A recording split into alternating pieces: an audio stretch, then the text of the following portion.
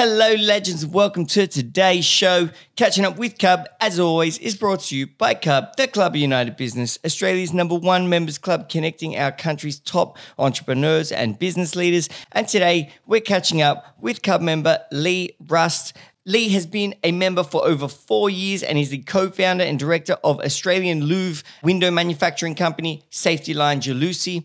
Lee and his brother Nathan started the company in 2010 from their family garage, and since then now operate out of a 2,000 square meter factory with over 50 staff. We had a brilliant conversation. Lee shared his story of how he scaled the company so rapidly. He spoke about the importance of family over business and the importance of a business owner reflecting and having self-awareness on what it is they actually want to accomplish in life, within business and outside of business. It was a really eye-opening conversation, very inspiring. I hope you enjoy the show.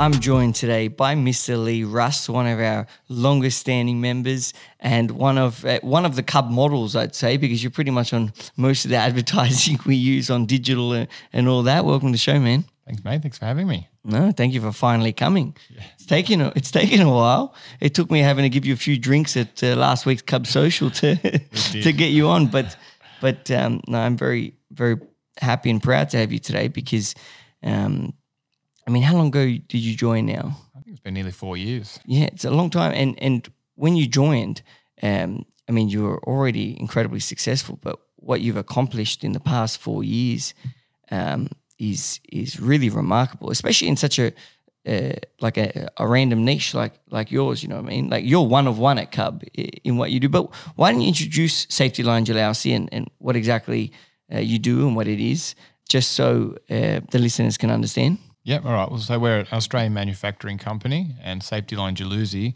is predominantly a louver window system. But what we've done with our system is tailor it to more the commercial market. So your traditional louvers that you'd see in a beach house or the like, we've taken all the advantages of a louver but turned it into a commercially usable product and fixed all the faults that louvers had. So we're watertight, airtight, acoustically rated, larger spans. So we've really sort of taken on the commercial market by storm. And yeah, so that's what you did. You took a typically what you call retail product? Yeah, correct. And made it commercial. Yes. And so I said Jalousie, it's Jalousie. Jalousie, What's Jalousie? So it's actually French. Sounds like juicy. Yeah, it comes from the old French noun of jealousy. So to permit one to see without being seen, hence looking through louvers. Okay, so, that's cool. That's awesome. Who came up with that? The French. It's a French word. So if you're Oh, is that the brand of the company? Correct. You use? Oh, okay. Yeah. Okay, but you created Safety Line? No, so Safety Line Jalousie was their brand, I guess, of this product, and we brought it to Australia, and we thought instead of reinventing the wheel, we'll just roll out with their name. Oh, I didn't know that. Yeah. Oh, okay. So this is a product that's made in France? It was designed in France, yeah. So we have the rights to distribute and manufacture in Australia, New Zealand, and the Pacific. And how did you end up? How does one go? You know what? I want to start a louver business. You don't. Yeah. How did that happen? I guess I never wanted to sell windows, if you could say that. But I always liked business. Business has always been a passion, like doing, growing something, doing deals, and making things happen. But I guess my story starts, my dad owns a manufacturing company, Vergola, which is the opening and closing roof. And when I left school, I went to work for him, and he said, no, you can't work for me, go get a trade. So I went and became a mechanic. Did mechanics, went back, worked for my dad for a number of years, and quickly realised that dad's business was always going to be dad's business and not mine. And I didn't really feel fulfilled in that. And the way we found Jalousie was we were on a trip in Adelaide of all places, and there was a French guy there, and he had these louvers they were doing on a commercial tower, and me and Dad sort of got talking to him, and we knew him in a roundabout way, and just stumbled across it. And Dad said, "What do you think?" I was like, "I don't want to sell windows," but brought it back and sort of just felt like the market had nothing in it, and there was like a real niche, and I thought we could make something of this. So that's pretty much how it started. Went over to France, brought it back, and away we went. The license. So went to France, got the license deal with them. Yeah. Came back and started importing those things. That's it. That's incredible. Yeah. And so how old were you at that point? This was 11 years ago now. So I was 29. Gee, are you 40 now? Yeah, I'm 40. You literally look, I swear to you, you look younger than I do. Easily. I didn't know I think that. I just hide it well. No, I'm just losing my hair. And so you started it with your brother then as well, is that correct? Yeah, so we started in a little 2-car garage, just Yep. me and my brother. So Nath is his name? Nath, yeah, Nathan. Nath. Yeah. And Nath is how old? He's a bit younger? He's 36, 4 years, 3 years younger. Okay, so the two brothers weren't fulfilled by the old man, or the old man wasn't going to give away his business to them, so they went out and found their own business and set out to take the, I guess, would you say the building industry by storm, or Yeah, what I think, industry? Yeah, we tried to really. Well, now we've learnt what we've learned over the years, but we've really found a niche, and we've sort of opened up, designers' concepts and ideas of what they can do with louvers. It was very restricted before, so I think we've really opened up a window You've of actually opportunity. impacted the industry. Yeah, Yeah, well, the people, anyone who does the first of anything and has to kind of educate the market on it is always the one that benefits the most, because they open up new opportunities. Yeah, it's probably cost the most to do that, because educating a market takes time and effort and fucking this and that, and you've got to get put down and all this stuff. Yeah. But once you do it, you're the one who did it. You've opened up your own market. And then all the other lazy second people come through and follow you, Yeah. But it's tedious. Would you say you were one of the first to do that? we definitely were. Yeah, we definitely got at the start when we had all our performance numbers and we were trying to get on these commercial towers. Everyone's like, you can't use louvers on commercial towers. So it was years, and even to this day, we still have to re-educate to say, no, the product works. Here's the performance data. You can use it. And so just to clarify, you can put louvers on those big commercial towers. Yeah, correct. We're on York and George Street in the city. We're on 30-story towers. We're on number 1 Bligh Street up the very top. So, Wow. yeah, all the big buildings we're on. All the big dog buildings. Yeah, all the big dog buildings. Yeah, because and so who is primarily your target market? Is it high-end developments, or is it, because I'm assuming not all buildings put louvers on. No, they don't. But this is, I guess, our market approach has changed over the years, and it's changed drastically over the last 4 years. So at the start, we were very residential focused because that's what we knew with my dad's business. So we just sort of followed suit. We evolved into sort of, fabricator and smaller residential market. And then eventually we sort of, I guess, we found our niche, and our big niche now is education. So any school that's in New South Wales, Queensland or Victoria predominantly has us for their natural ventilation choice. So, Department of Education in Queensland, we are their standard choice, and School Infrastructure in New South Wales, we are their standard choice. So incredible. That's definitely our bread and butter. And then the other jobs we chase is hospitals, aged care, multi-res towers like York and George. So it's actually primarily kind of government. It is, yeah. Work. Yeah. And then if you get also have the high end Lux towers. Yeah, correct. And I'm assuming they get it because, like, if you're facing west, you don't want the sun to be hitting the office, or is that right? Just natural vent. So when you've got an apartment, you have to have a certain gross floor area to ventilation. And the easiest way to get ventilation is louvers, where they couldn't use louvers before, but now with us they can. So instead of having, say, 4 awning windows in an apartment, you can have 1 louver and still get the same ventilation. Yeah. And business aside, tell us about you. You're from the Northern Beaches, you're married, got kids. What's going on? Yeah, Northern Beaches boy. True and you were born there? True and Whereabouts? true. Born at Belrose. Yeah. And basically lived Northern Beaches my whole life. Live at Bayview now. Married to a beautiful wife, Sarah. 3 children, 2 boys and a little girl, 8, 5 and 3. So they keep me busy. And I guess that's probably the reason I do what I do, is for my children and my family. I think that's the pinnacle for me, is family first and then everything else after that. I was going to ask you that. How old were you when you had your first? 31. So I was pretty soon after you started the business. Yeah, it was. Yeah. Do you feel that gave you, I mean, I can't speak from experience, but do you feel like it gave you additional motivation to work harder once you had a child, or? Yeah, I think you've always had purpose, but once you have a child, your purpose shifts, and your responsibility to that child is, it gives you more responsibility. So it gives you more of a driving force to make sure you can, do everything at your best ability to give that child everything possible. And on the flip side, do you feel that it makes you more or less risk averse to have, when you've got a family and young children and that type of thing? do you feel like, oh, I can't take too big a risk because I can't risk losing this great thing I've built for them? Or do you feel that doesn't affect it? I think, my personality type, I don't think it affected. I think I've always believed in myself enough to take the big risks, to know that even if it didn't work, I would have a plan B to sort of make something work. So, even after I had my children, I still did skydiving. I still did cage fighting. Yeah. So I think that risk part of me is always there. Yeah, you are a bit of a psychopath. No, I was just curious. I'm always really curious as to how a family impacts like a business owner. There's a lot of studies on the world's billionaires that have said that having a stable partner at home is one of the largest contributors to people with huge or ultimate success. And I've always been curious about if children impact the decisions, the financial decisions and risks. It's an area I actually don't know much about it, and obviously I have no experience in it, but it's something that I reckon people should look more into. It's just like, how does having a family and children, or even just a husband or a wife, impact someone's business ability?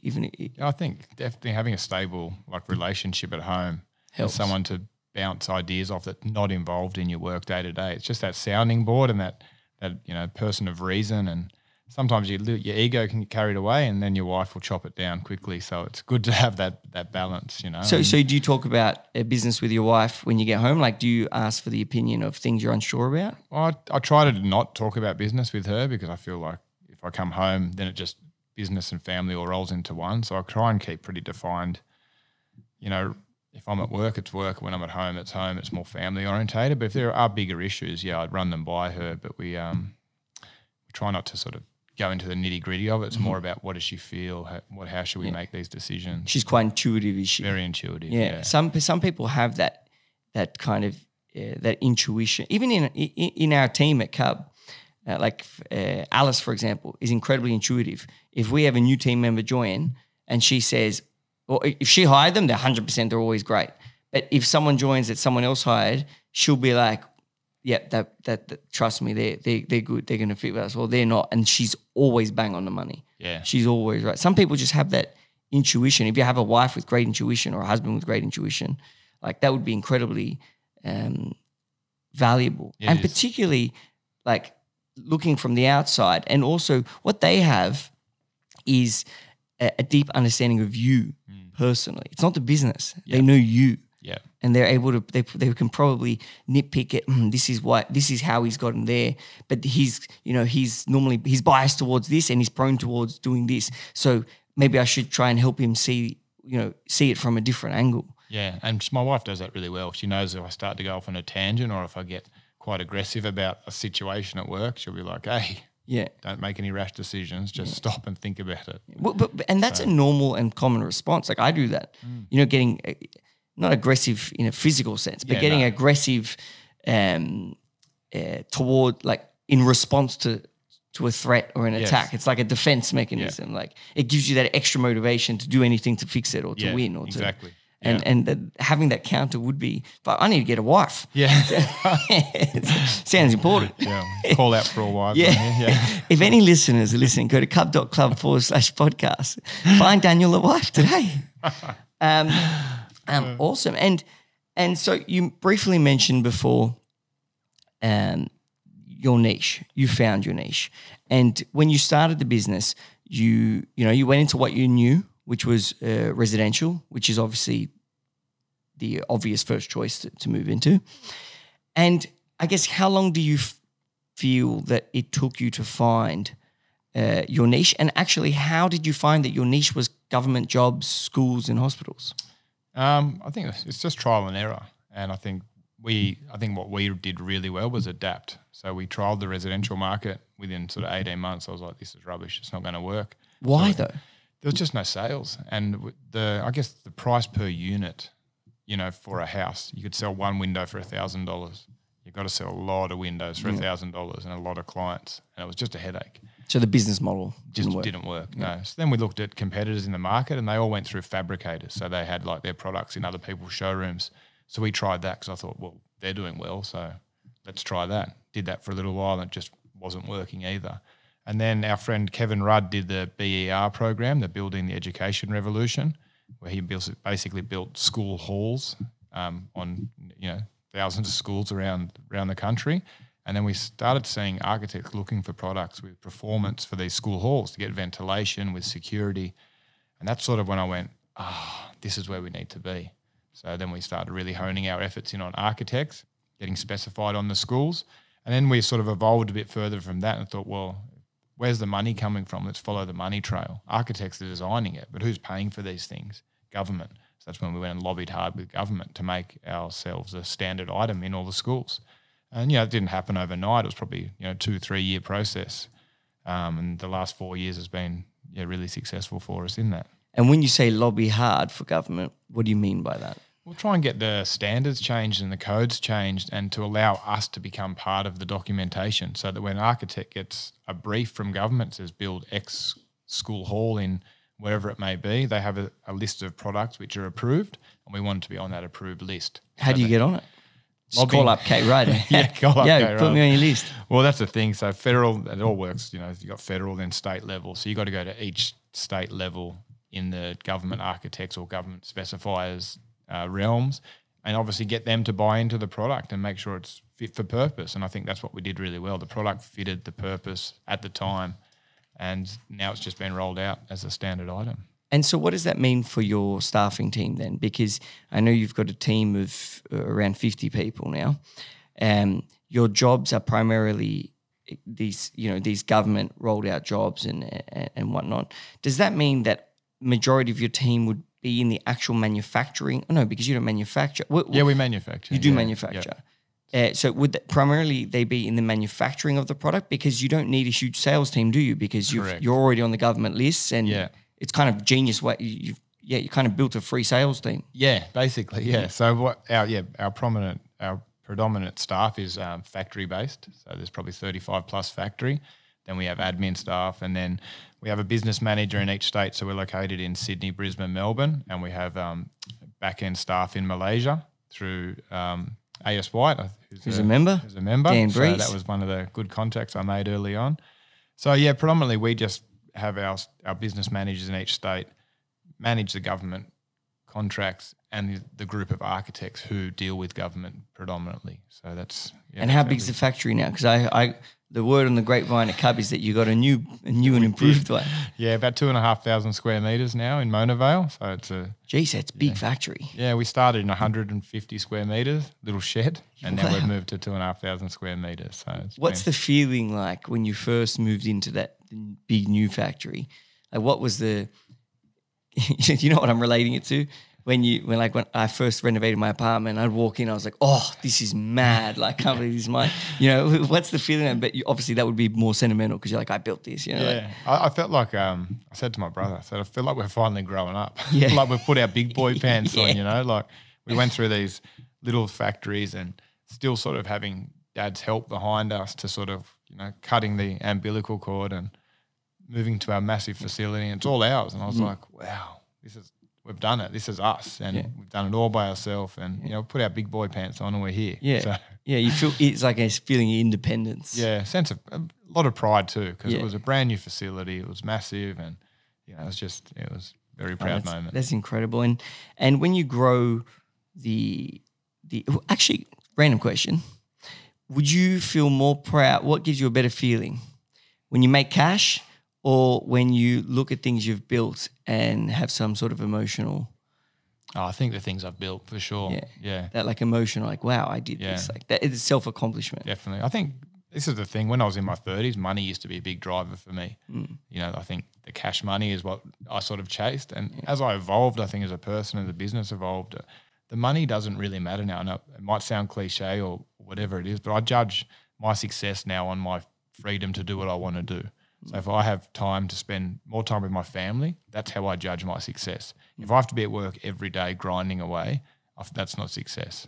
So what does a work day for you look like, or what does a typical week for you look like? Well, I've really tried to structure my life so that family is first. So I do a lot of personal work in the morning. So usually I get up at 4:30 and I'll train from 5 till 6.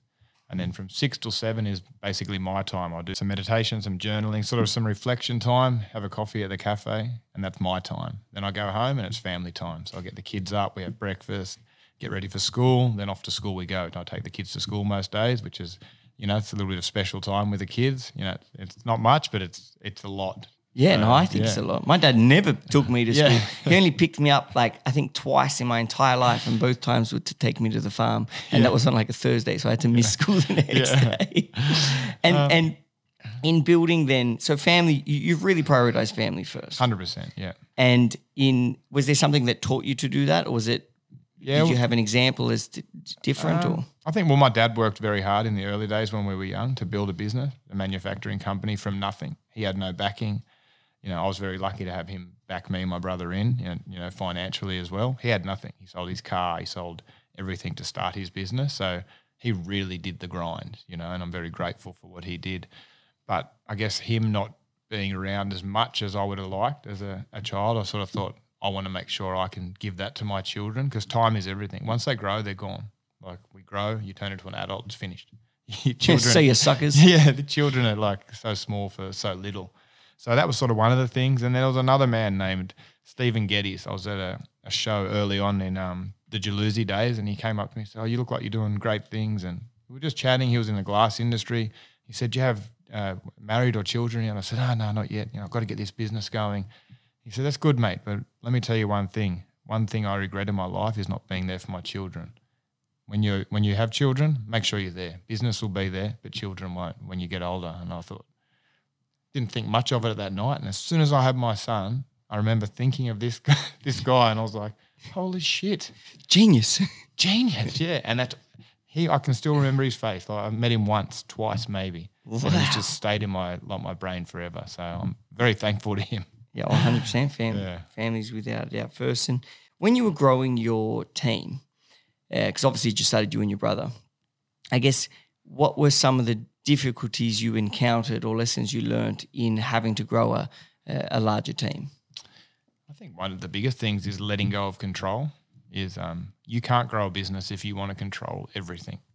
And I think a lot of small businesses, medium businesses, the owner wants to be involved in every decision day to day. And that's so restrictive of your growth. You have to get good people around you and trust them to do the job and give them control of certain areas and allow you to be the business owner and go and find new opportunity and grow the thing. So, and did you have to create, in expanding and with bringing on new staff, did you have to create much more improved and detailed operation manuals? Yeah, massively. Yeah, it's still an evolving thing. So because we just started, me and my brother, we just, I'd just ring him, what are we doing here? What are we doing there?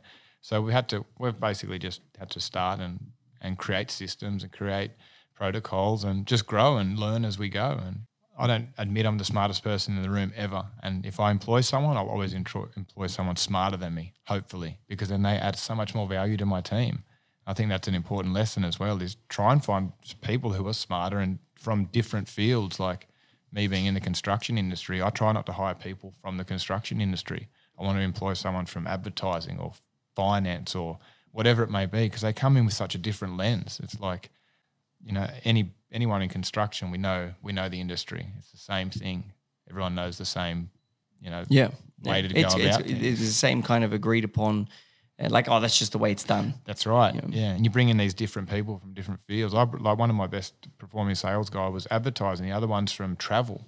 Nothing to do with Windows at all. But the knowledge and perspective they bring is just, amazing. And is that something you've enjoyed at Cub, the fact that you meet, I guess, entrepreneurs of all different industries? Definitely. That's probably one of my highlights of Cub, is just talking to people that I would probably never talk to because I'm stuck in the construction bubble. And just here, like my first year at Cub, I had, Alexi from Fubi. We did content writing with him. That was foreign to me. Yeah. I've got 3 staff now. He does ours as well. Yeah. I've got now 3 staff over in Malaysia from Dan from AS White, which is, I never thought about having offshore staff. And from that, now we have a factory in Malaysia as well. We have a joint venture with a factory over there as well, which led on from having the staff there. So, see, those are the things. People underestimate just being surrounded by just not the right people, just others in similar positions to you, I guess, or on the same path to you. And you make one friendship, two friendships, you don't know what they're going to bring to you. It's kind of like that a relationship is valuable, but the rest is a Kinder surprise. Yeah. I don't know what I'm going to get, but it's going to be something cool. Cub Kinder surprise. I like that. That's going to be our new marketing campaign, Cub. It's like a Kinder surprise for business. And so you grew your team, you did your operations. One thing that I found was that if we were hiring people, particularly back in Cub's early days, we didn't have our job descriptions and roles down packed. We didn't have the systems and procedures or even services that were written down in place.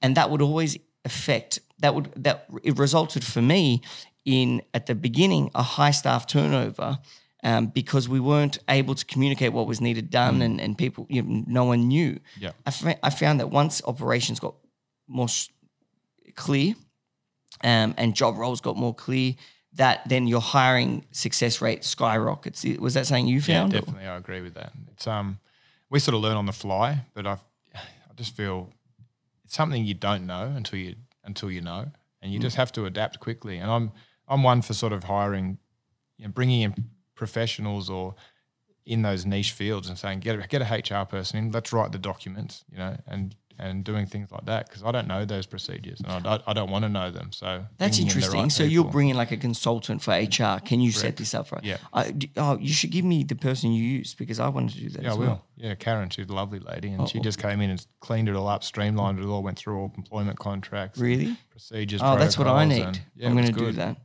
And obviously, you're saying that like windows, louvers, like it's not a sexy industry.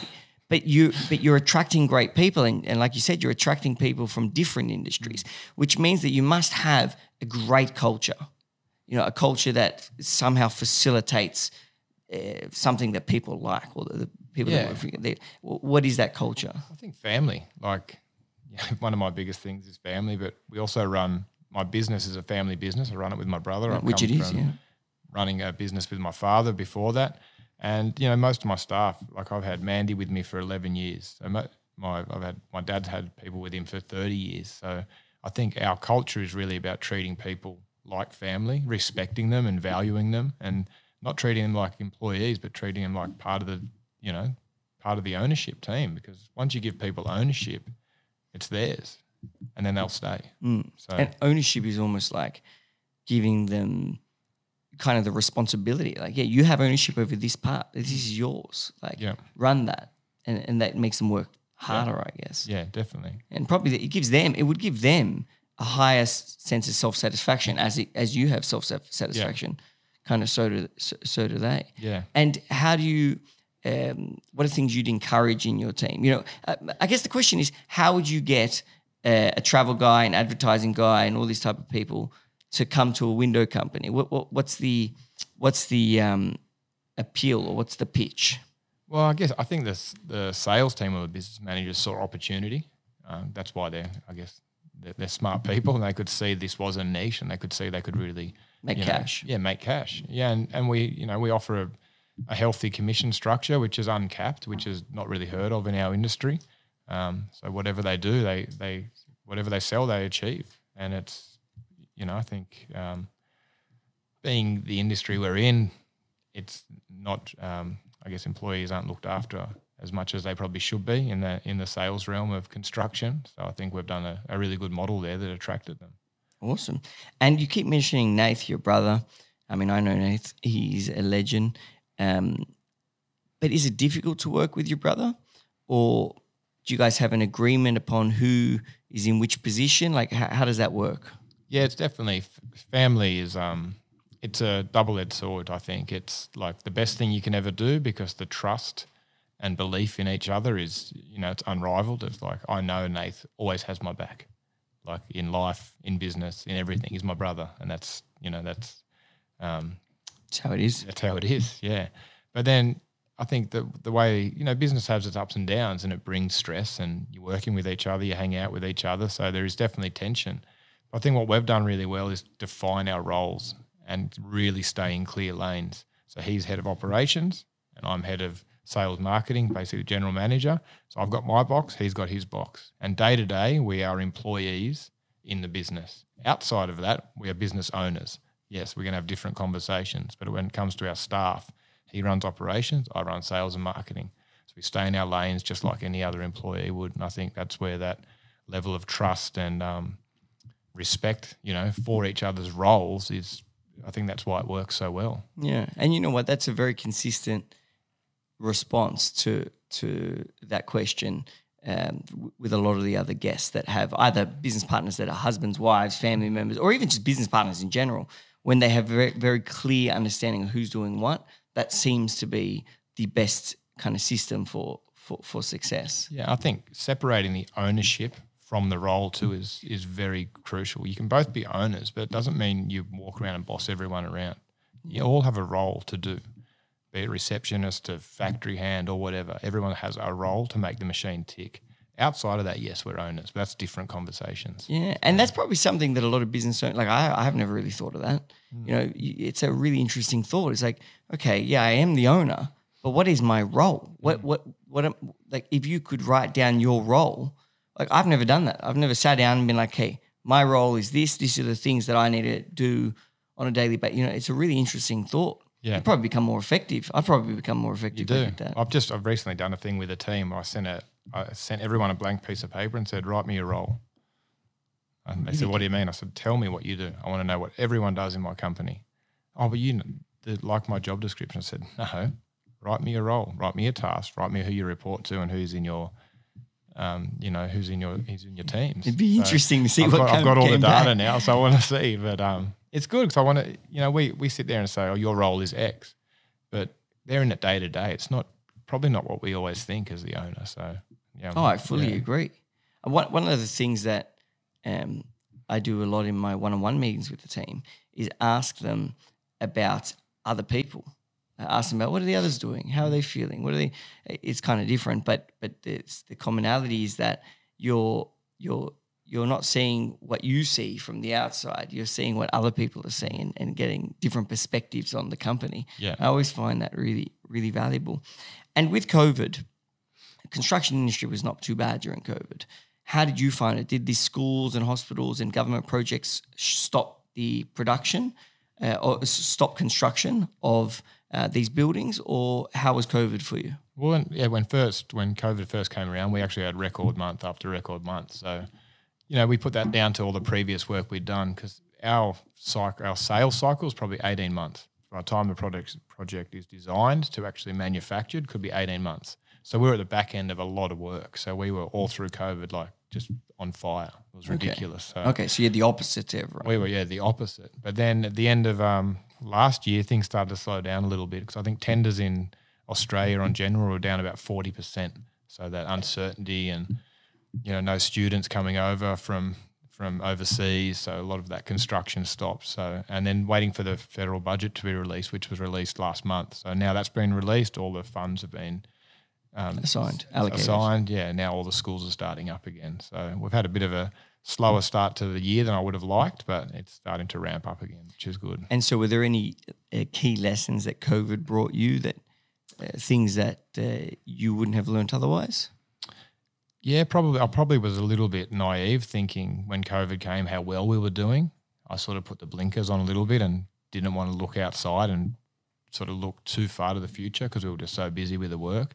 But something I should have done is probably future-proof just a little bit more to look at the pipelines, a year ahead and think, where are we going to go? Is the COVID hangover going to be a year later for us? So I didn't do that very well, and something I'd definitely learn in the future. I was watching an interview on YouTube the other day with Bernard Arnault, the guy that owns LVMH, who, which I didn't know, was the richest man in the world, overtook Bezos a couple of days ago, but then Bezos took over again.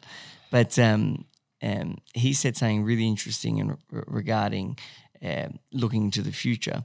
He said, I've got to remember what he said now. But he said something like, we're always optimistic in regards to our long-term vision of the company, but we always act and plan pessimistic for our short-term the next year, the next 2 years, the next 3 years. We're always planning for bad. We're always planning for something to go wrong.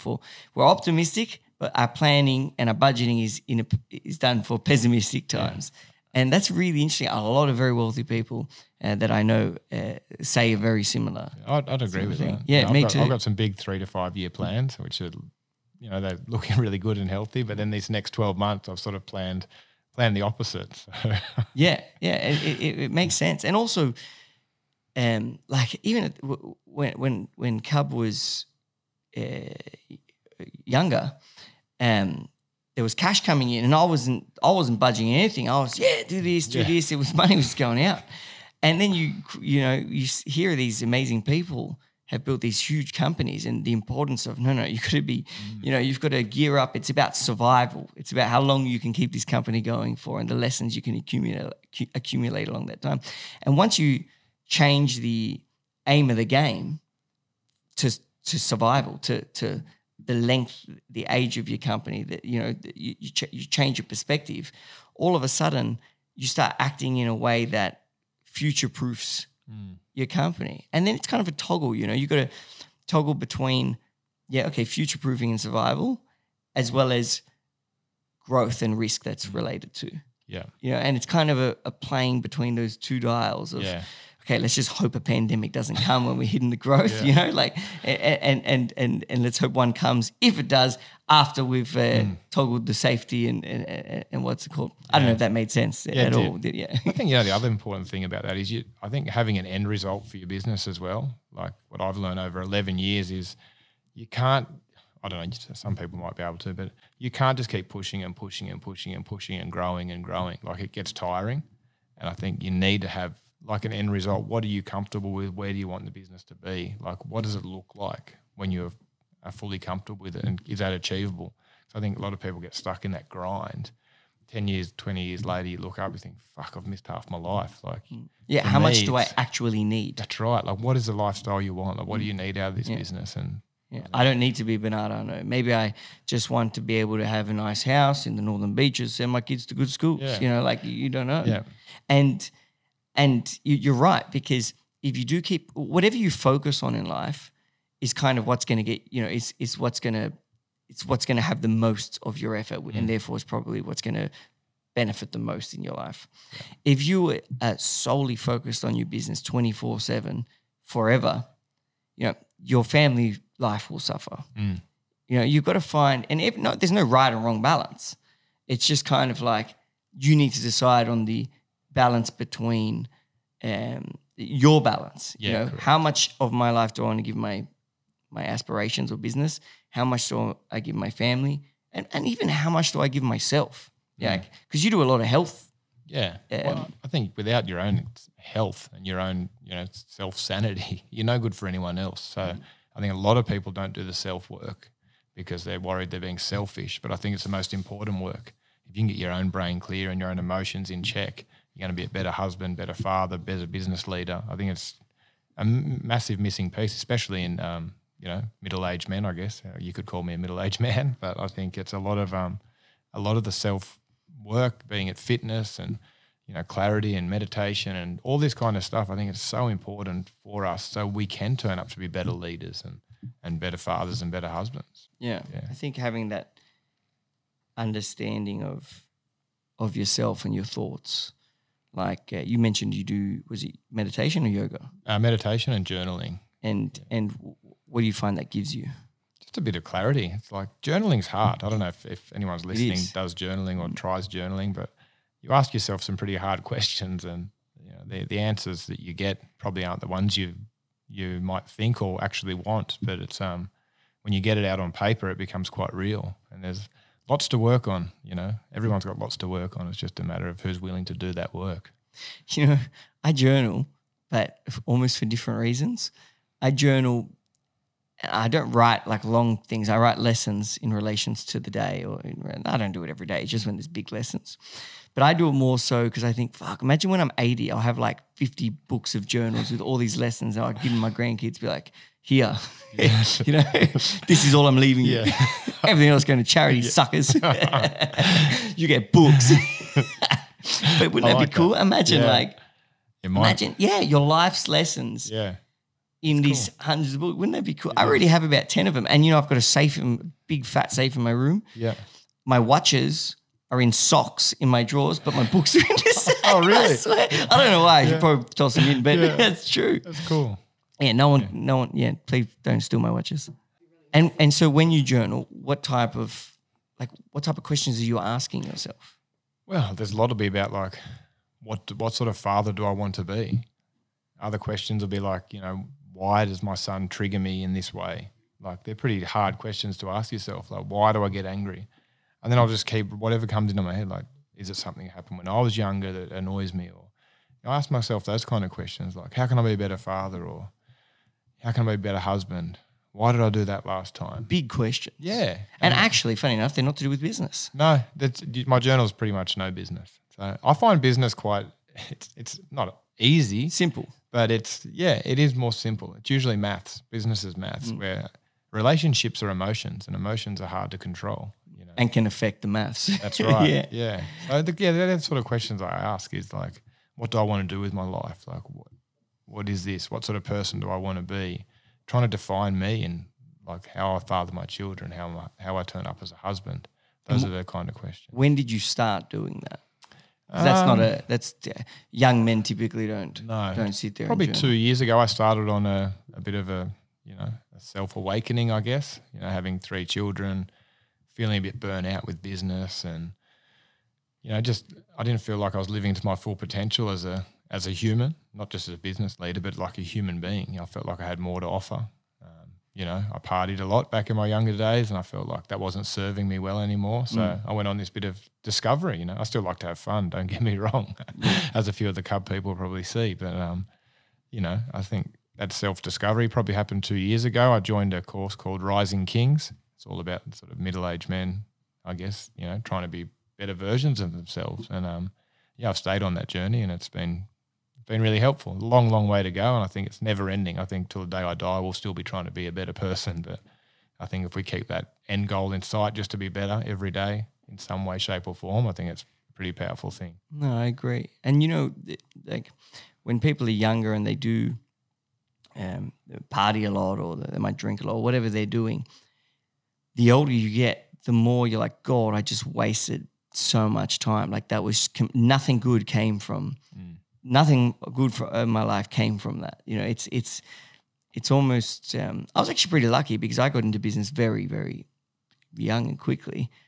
Not that I didn't get my stint in, but I just think that that's a big lesson. You want to start moving into a positive direction in life as quickly as possible. And what you're really describing is self-reflection. It's just looking at yourself and just sorting out your thoughts. You can't lie to the man in the mirror. You look in the mirror and you might portray this awesome business leader, and on the outside I might look all fantastic, but you can't lie to yourself. You've got to be able to look at yourself and be happy with that person, inside. Am I turning up to be the best father, husband, business leader, person that I can be? And I said no a few years ago. So I've been on that journey ever since. That's amazing.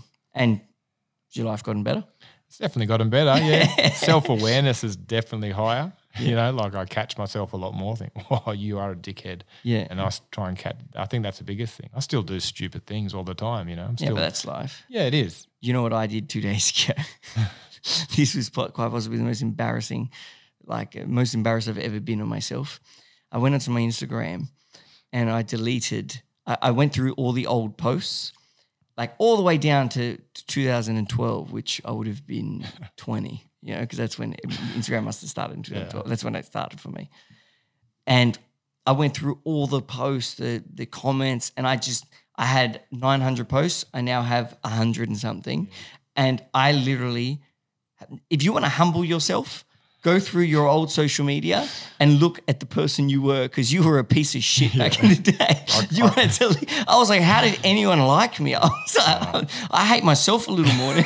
I cringe at some of my old photos. I'm like, whoa, what was I thinking? I think people should do it. That's how you know you've grown up, when you delete your old self. Yeah, that's right. The new Daniel Hakim. The new Daniel 2.0. Hakim. Yeah. Mate, new and improved. Yeah. Oh, man, thank you so much for today. This has been fantastic, and thank you for being honest about sharing. Also, a lot of the last parts about how you look to constantly improve. I think that's things that people don't often share, but it's things that people need to hear because.